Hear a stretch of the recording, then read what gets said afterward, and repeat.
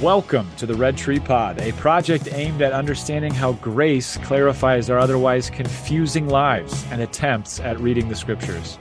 I'm Davis Johnson, your host, and in just a few moments, I'll be joined by my co-hosts, Chris Wachter and Laura Reines. As every other week, we walk through a few passages in the Bible from a cross-centered point of view. Before answering a "but what about" question that seems to fly in the face of grace, but maybe doesn't, we're glad to have you with us.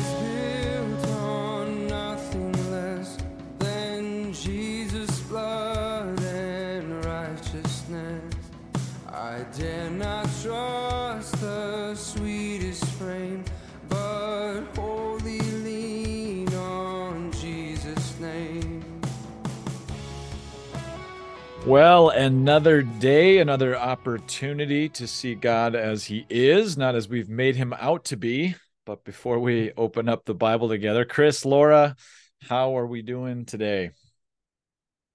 Well, my whole household, I guess just my kids, they all have COVID right now. So we're doing fine. Totally congratulations. Fine. Yeah. Thank you. Thank you. Yeah. I'd like Lucky to thank recipient. the Academy. Oh, yeah, it's no. definitely not as bad as our first go. But yeah, I feel like it's different for all of the kids. One is it's like a head cold. The other one is hacking up a storm, and the other one is like stomach issues. So it's very straightforward and easy to figure out. That sounds super enjoyable and non-interruptive at all. Yeah, no, yep. And it's wonderful because my husband and I are supposed to get a trip by ourselves on Sunday. So it's just really great timing. Our parents are very excited to be able to babysit COVID germ buckets. So yeah. You could probably make that an acronym, COVID germ buckets. Sure. Yeah. I would like to. That would work. Hear that. I feel like last time you guys chose band names and I didn't get to, so maybe that could be my band name. That's a good band name. That's a really good name. Wow. Oh man. That wins the day right there. Chris, anything more exciting happening at your house? No, not really. Actually, we had a little bout of COVID earlier. My oldest daughter did. So, it's been. We are in September is headache ridden. So I think of all the things I get when I don't get enough sleep, when school starts, more headaches, a little bit more irritability maybe. But a lot of beautiful weather and a lot of, beautiful things just in life and, the weather and changes for work and stuff at church. I think lots of beauty as well. So I'm thankful for that. I know, Davis, you and I were talking a bit about plumbing. So I replumbed the water filling mechanism of the inside of a toilet that should take, I've done that before, should take I don't know, a half hour or something if you have the part. It was an all day project, so that was not a fun way to spend a Saturday. I think 3 trips to Home Depot. There it is. They literally sell like 2 of the same thing, but they're like coded by color or something for the same kind of toilet. And of course I bought the wrong one. So anyway, it was a lesson in futility, I guess, or I don't know what the word is, but plumbing is kind of a nightmare for me. And you were saying you did too, right, Davis? You had some joys recently, but did that increase or decrease the irritability for Chris? I mean, you mentioned earlier, Chris, irritability scale went up. Gotcha. And are we still right? Are we riding that high? Are we bringing that into the podcast? Should we expect some irritable Bible interpretation? That'd be a good band name too. It would. I'm down for that. Bible interpretation. Yeah. I'm thankful though that there's no plumbing in the Bible, or like at least copper soldering and toilet filling mechanisms. So we're not gonna come across that today. Thank God. I don't think so. But yeah, we had a day off on a Saturday in the fall. It's just rare.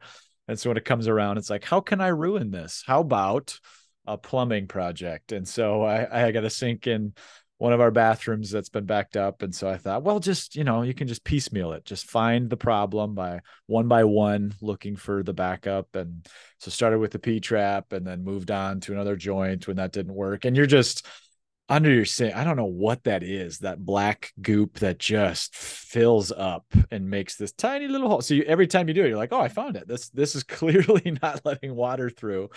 And then it gets all over you and all over everything, but then you put it back together.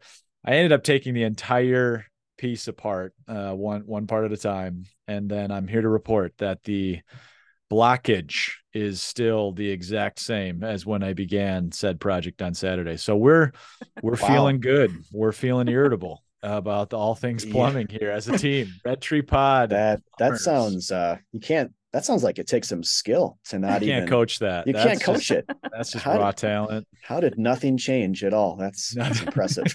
I might have made it worse. Okay. It's like, wow. Do not quit your day job. Man.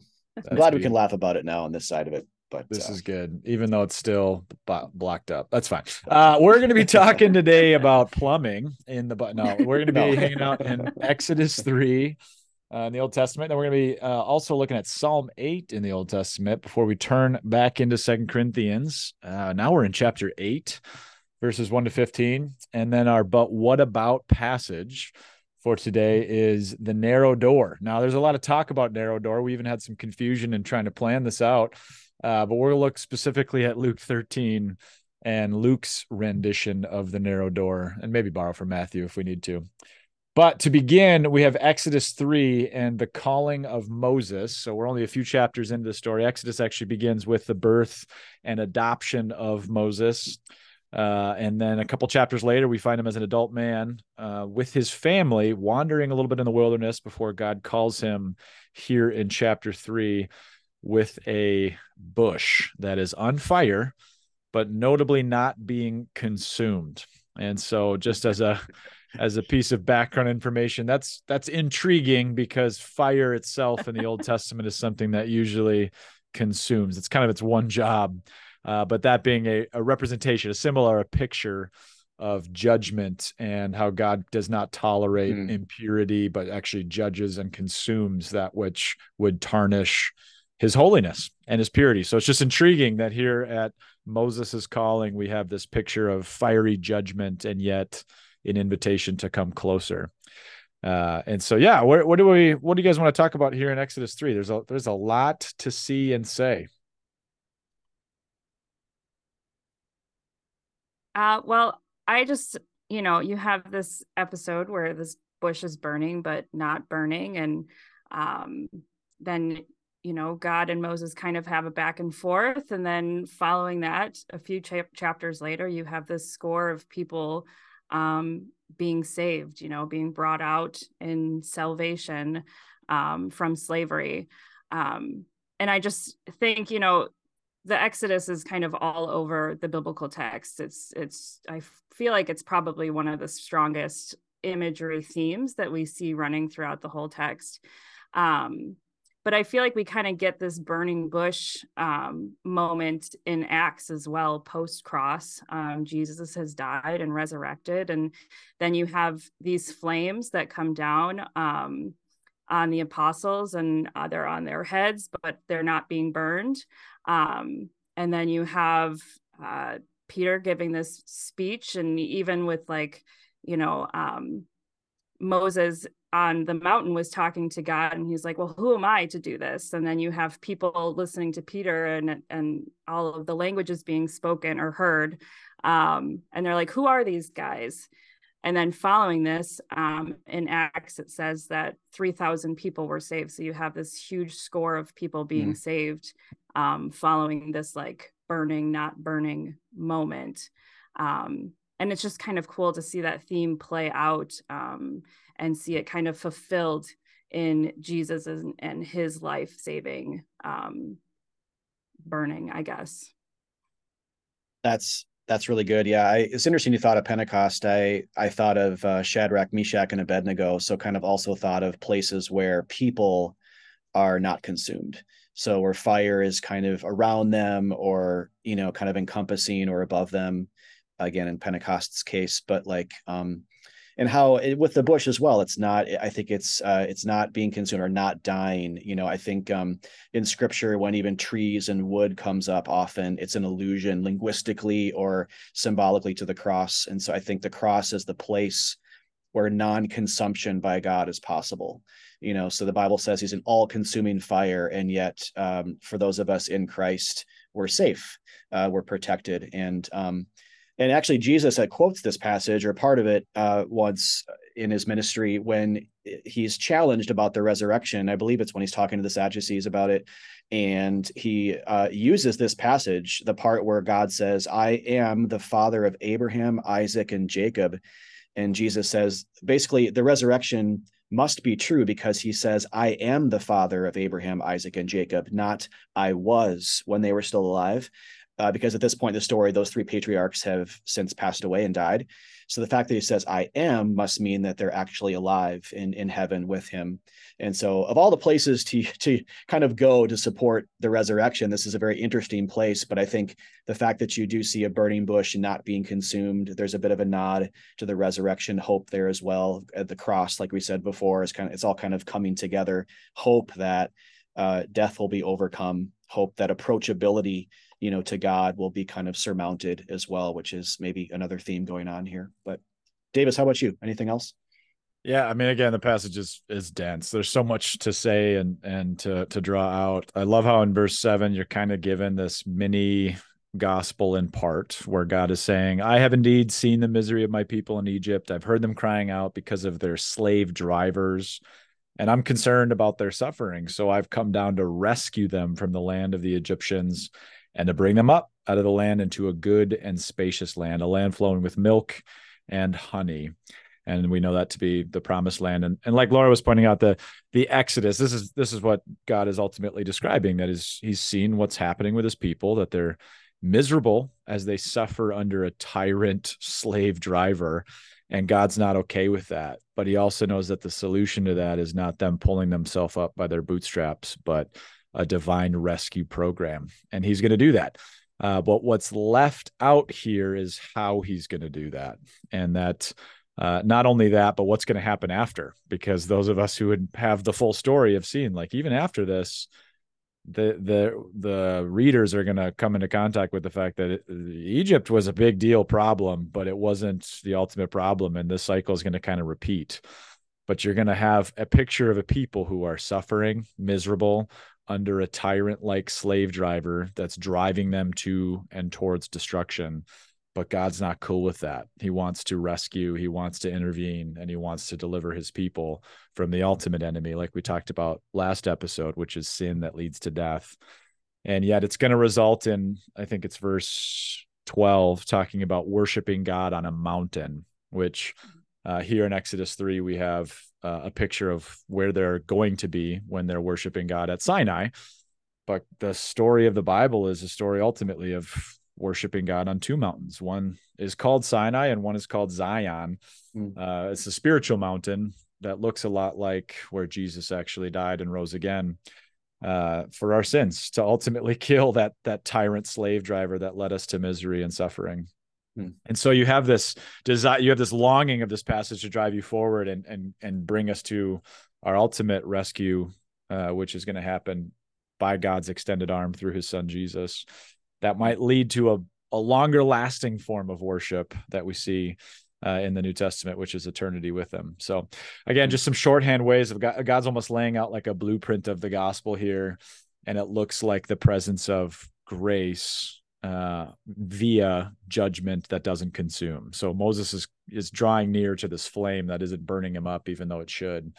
And yet God is going to dial up the volume of what this rescue program looks like, which is, it's quite remarkable. And it actually speaks directly into our lives, which also allows us to turn the page here to Psalm 8. I'm just going to read this because it's such a short Psalm, and like Exodus 3, there's a lot to see. So he begins, Lord, our Lord, how majestic is your name in all the earth. You have set your glory in the heavens. Through the praise of children and infants, you have established a stronghold against your enemies, to silence the foe and the avenger. When I consider your heavens, the work of your fingers, the moon and the stars that you have set in place, what is mankind that you are mindful of them? human beings that you care for them. You have made them a little lower than the angels and crowned them with glory and honor. You made them rulers over the works of your hands. You put everything under their feet, all flocks and herds and the animals of the wild, the birds in the sky and the fish in the sea, all that swim the paths of the sea. Lord, our Lord, how majestic is your name in all the earth. Now, before I let you guys chime in here, I want to take one of my favorite pieces of this psalm, and that is that whenever the New Testament quotes something directly, it's instructive. It's teaching you how to go back and read something like this. And the author of Hebrews actually quotes this verbatim. And he doesn't just say like, hey, David says this in the Psalms. He just says, somewhere someone says this, and then he reads a part of Psalm 8. And then he goes on to basically say, just so you know, that's actually about Jesus. That's about the Messiah. It's actually not about you. And so when you and I read this, it's really easy to be like, okay, so God notices me in the midst of a world that, and a universe even, that's so big and so majestic. He takes note of me. And that's not a wrong conclusion to come to. But before we come to that conclusion, the Bible itself is teaching us to go, hey, just so you know, this is actually written about Jesus and the majestic reality of his name and how it will be perceived as majestic one day in all the earth and is being perceived as such by those who know him intimately. So wherever we see an opportunity to just go, how do you read this old ancient book? One of the best ways is just see, how do New Testament authors read the Old Testament? How do they quote it and how are they talking about it? And that author of Hebrews seems to be pretty uninterested in the context and the very timing that this was being written, and instead drawing out a much bigger context, which is to say, what is God doing in the grand story of the Bible, and how does it all gravitate like planets around a sun towards the person of Jesus and his work in the gospel, which is just mighty. It's just really powerful to draw that out.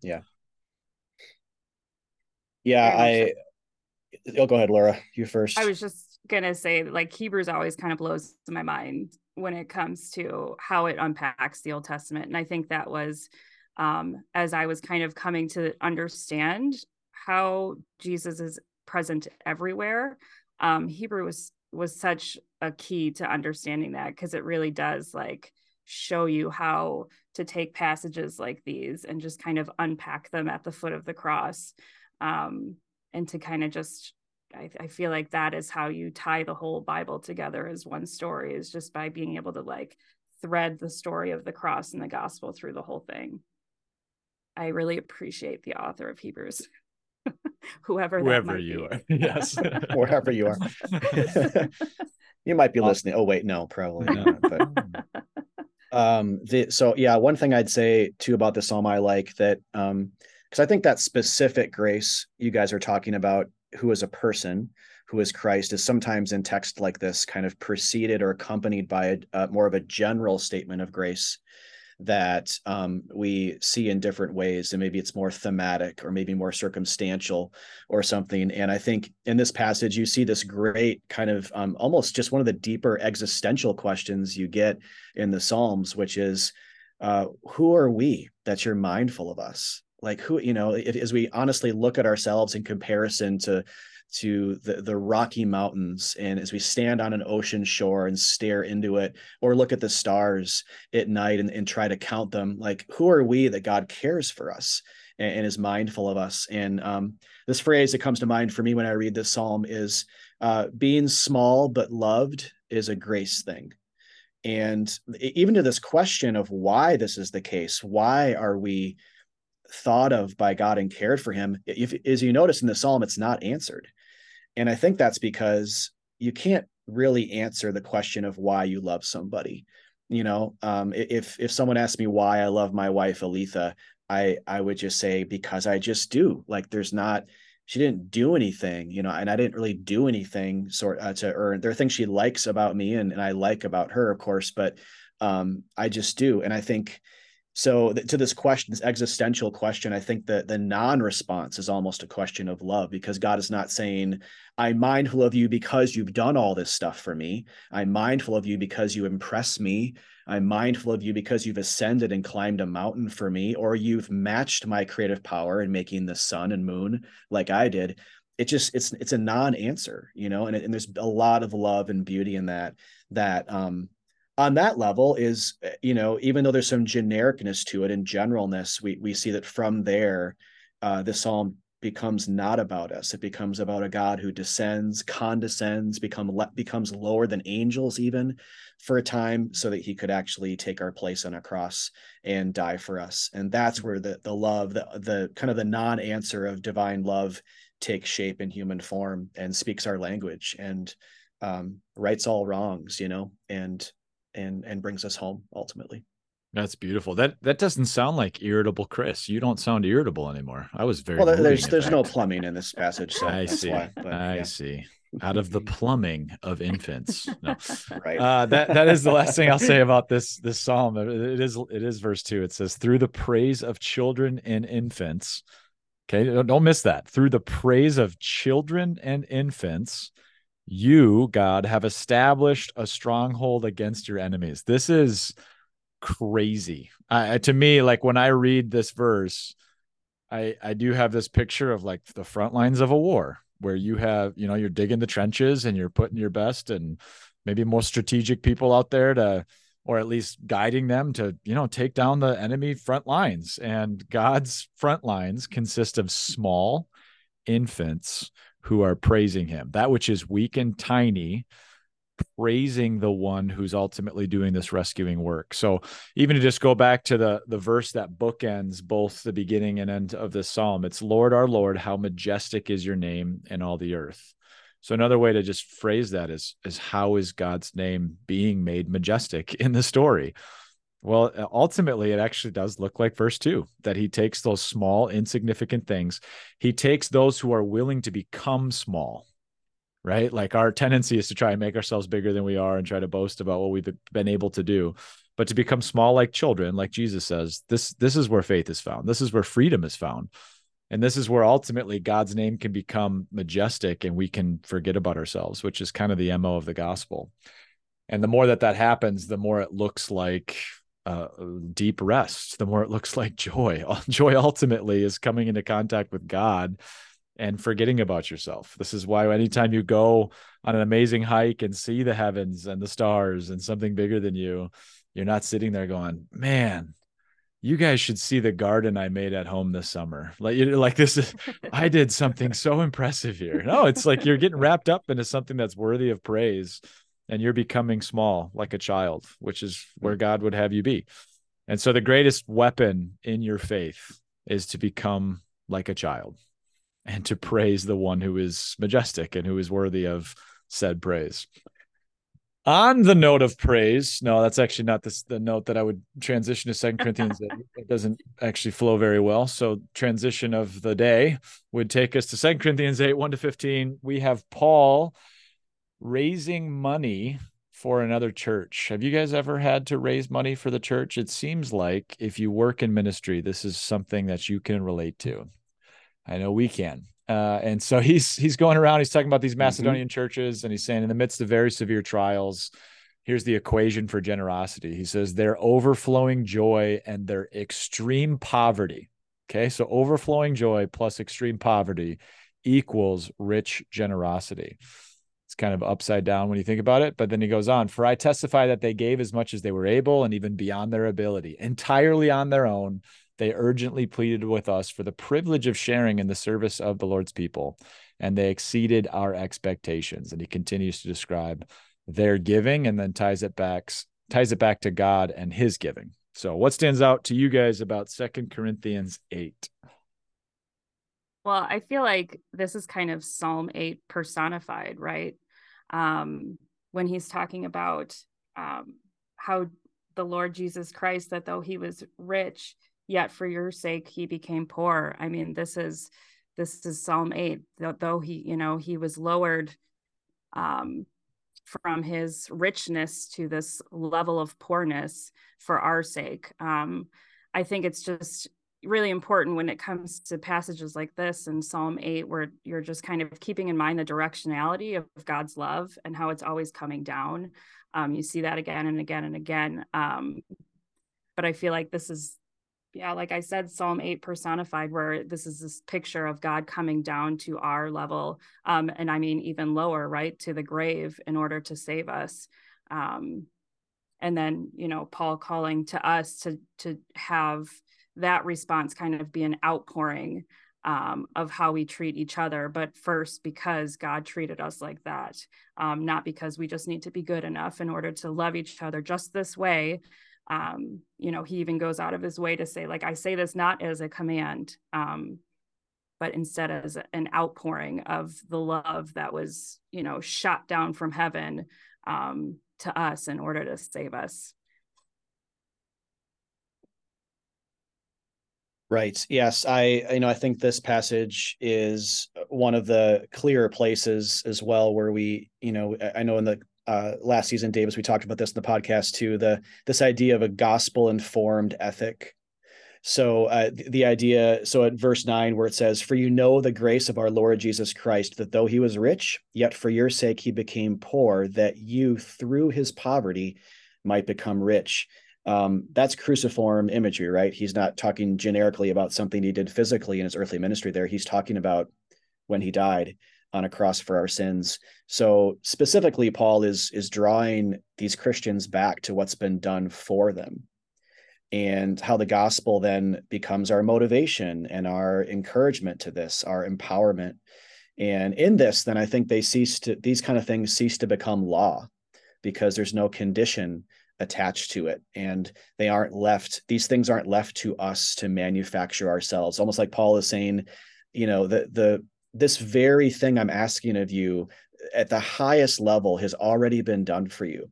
And this person even lives inside you, and he's the producer of these good works. So believe that, and go and freely live your life in community with other Christians and love them in a way that you've first been loved. And so I think the reason why that's so important then is because ethics, so this phrase I think of sometimes, ethics on islands become law.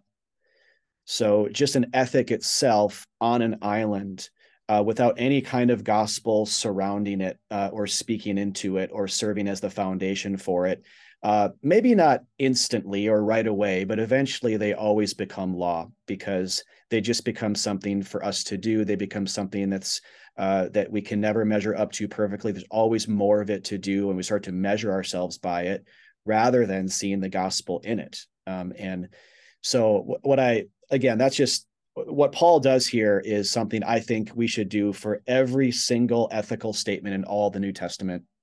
Even if Paul's not explicitly tying it to the gospel, it's implicit, and we need to read it in. What Paul is doing here, we must do with other passages. To not do that, I think, is to miss the greater flow of how the Bible is moving from law to grace, how it's moving from us to Jesus, and then Jesus living inside of us and bearing fruit by the Spirit within us. And it's to maybe start to wither away on an island with just a few ethics in our hand, but missing the love letters of Jesus, and missing the great gospel that Paul wants to be our motivation for these things. I really love that, man. I think of Ephesians 4:32, I think it is, when he says, "Forgive one another." And he's talking to the church, and he's like, "Hey, this is really good. It's a good idea to forgive one another." But he doesn't just say, period, like you should just do that.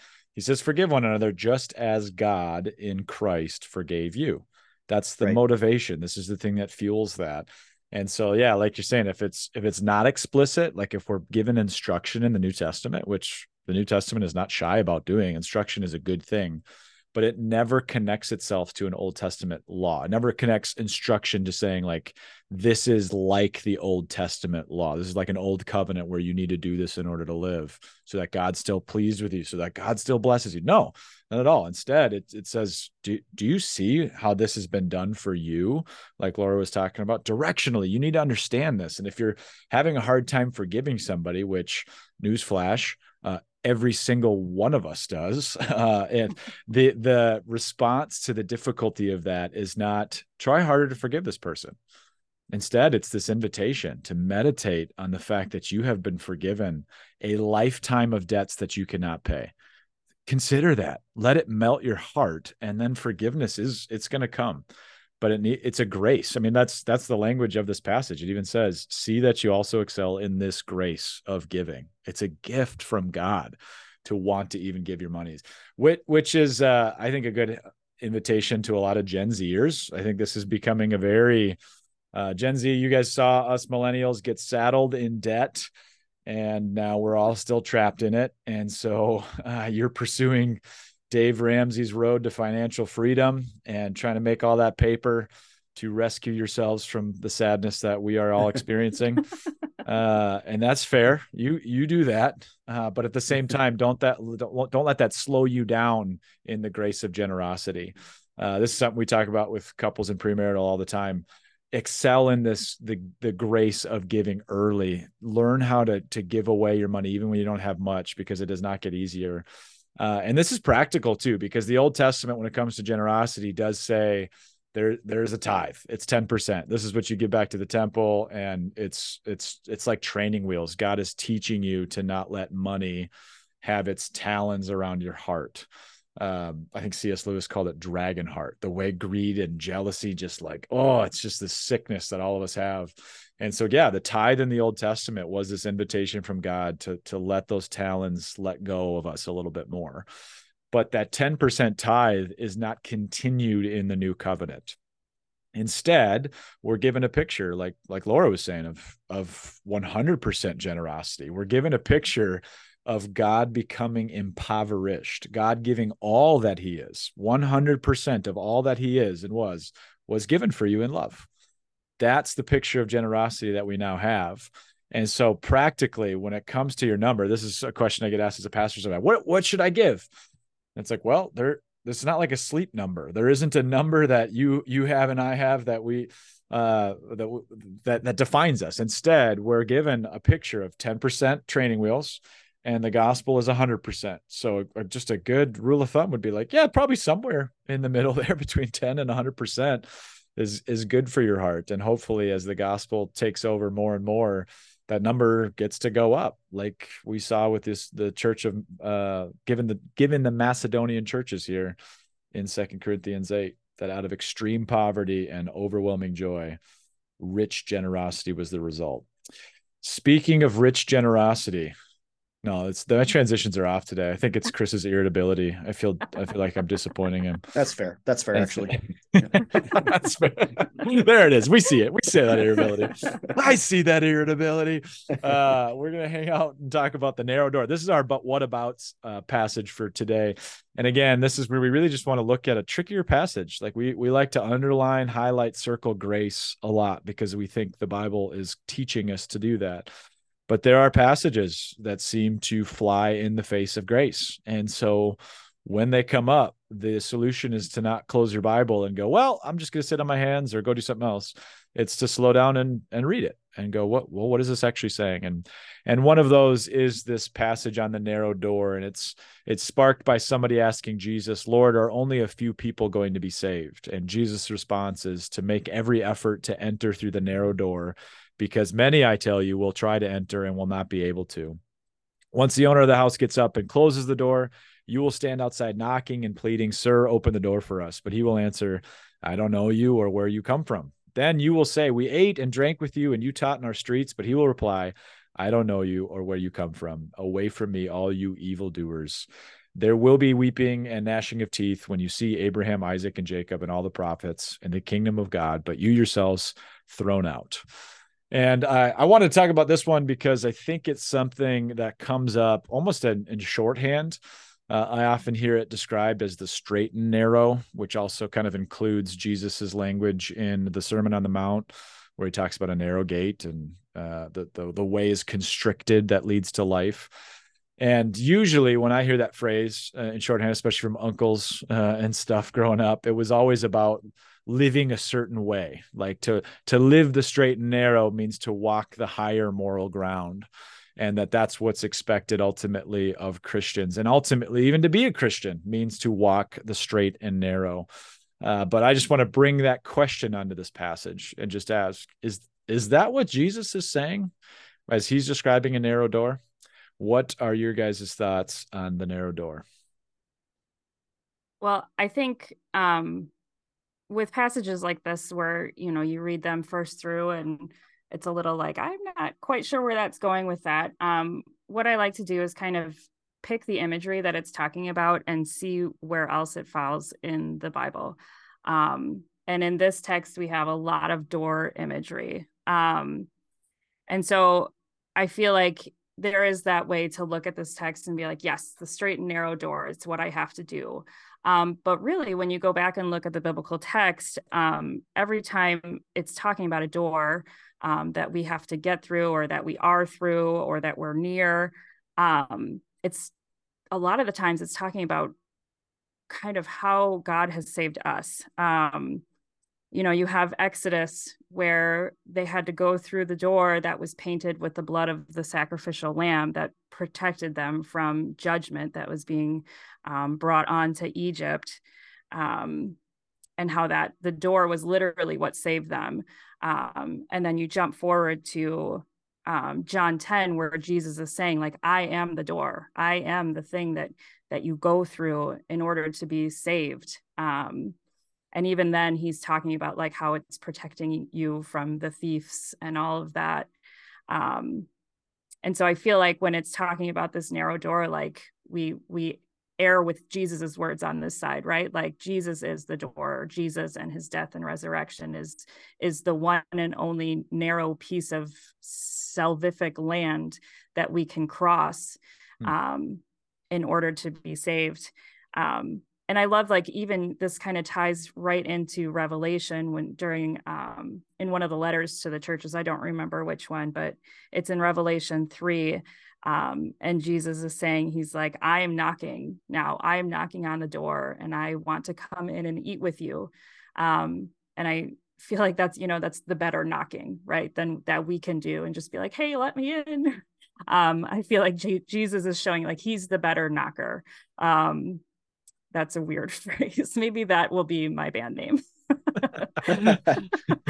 But and just thinking about in terms of that, like with my husband, like what's the better love story? Is it me, knocking on our bedroom door and being like, let me in, like I'm an okay wife, right? Like, did I do enough for you to open the door? Or is it my husband charging in the door to me?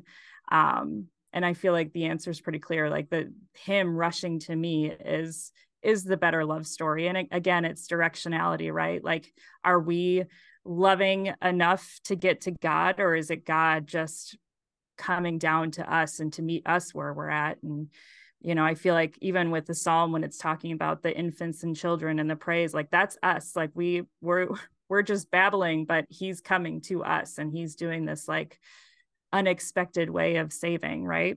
Does that make sense to you guys? Oh, it totally does. And I don't think it's an accident that this language of door or gate or any of these things is quoted by Jesus himself, like you're saying, of like, I am this. And contra what we might hear in the 21st century about, there's many ways up the same mountain, choose your religion, choose your own adventure. Jesus is very much saying there's not, there's a narrow door. There's one way in. But the surprise of this is that he is that way in. And even to quote him in the Sermon on the Mount, when he's talking about this narrowness, he says the way is constricted that leads to life. And what's fascinating about that is, he calls himself the way elsewhere. And so just to think about like the way to life is he himself, life itself, right? The author of life itself, being constricted, being constrained of his last dying breath on a cross so that all who would look to him would be given life. This is a narrow door. This is something that I think we are being invited to see. And that's the only way into eternity, according to God. There isn't many multiple ways. There's a single narrow door, and it looks like the author of life being constricted on a Roman cross 2,000 years ago and flipping your world upside down ever since. Yeah, I think for me too, when I see narrow along those lines, narrow, I think you said, Davis, it's a surprise, right? The narrow door is not the obvious way in. And I think human beings have been trying to take the obvious way to God forever, ever since Eve sunk her teeth into that fruit, thousands of years ago, which is the tree of the knowledge of good and evil. And the fruit of, I'll show you I'm enough, God, I'm enough on my own. And then you'll love me. Essentially, that's what it was. I think the narrow door, the narrow path is the side door. It's the hatch to the basement. It's the cracked window almost. It's not the obvious front door. And so I think that's a really important thing here. There's a lot going on in this parable. But the fact that Jesus says that I want you to take the side door, I want you to take the surprise and, the offer of grace basically from the side of the house. And don't follow people. Don't follow like the way of the crowds. Don't be people pleasers, don't try to earn your way in. I think, is another message and angle on this. Even bigger doors take more human effort to make rather than narrow doors. And so I think whenever in scripture I see pairs or twos, I think of the two covenants of scripture. And so there might be an element of that here going on as well, where Jesus is saying, take the path that took much less human effort. In fact, the path that was paved completely by God's hands themselves and enter that way. While there's still time, because eventually there won't be. God's patience will eventually run out. Judgment needs to come. Evil needs to be finally expunged. And so that's that kind of ultimate warning is take the path, take the door, like Laura was saying, the path of Christ, the door of Christ. It's the only way to life. Thank you for joining us. You can find us online at redtreegrace.com. If you like what you've heard, please do drop us a rating or leave a review wherever you get your podcasts. Thanks for listening.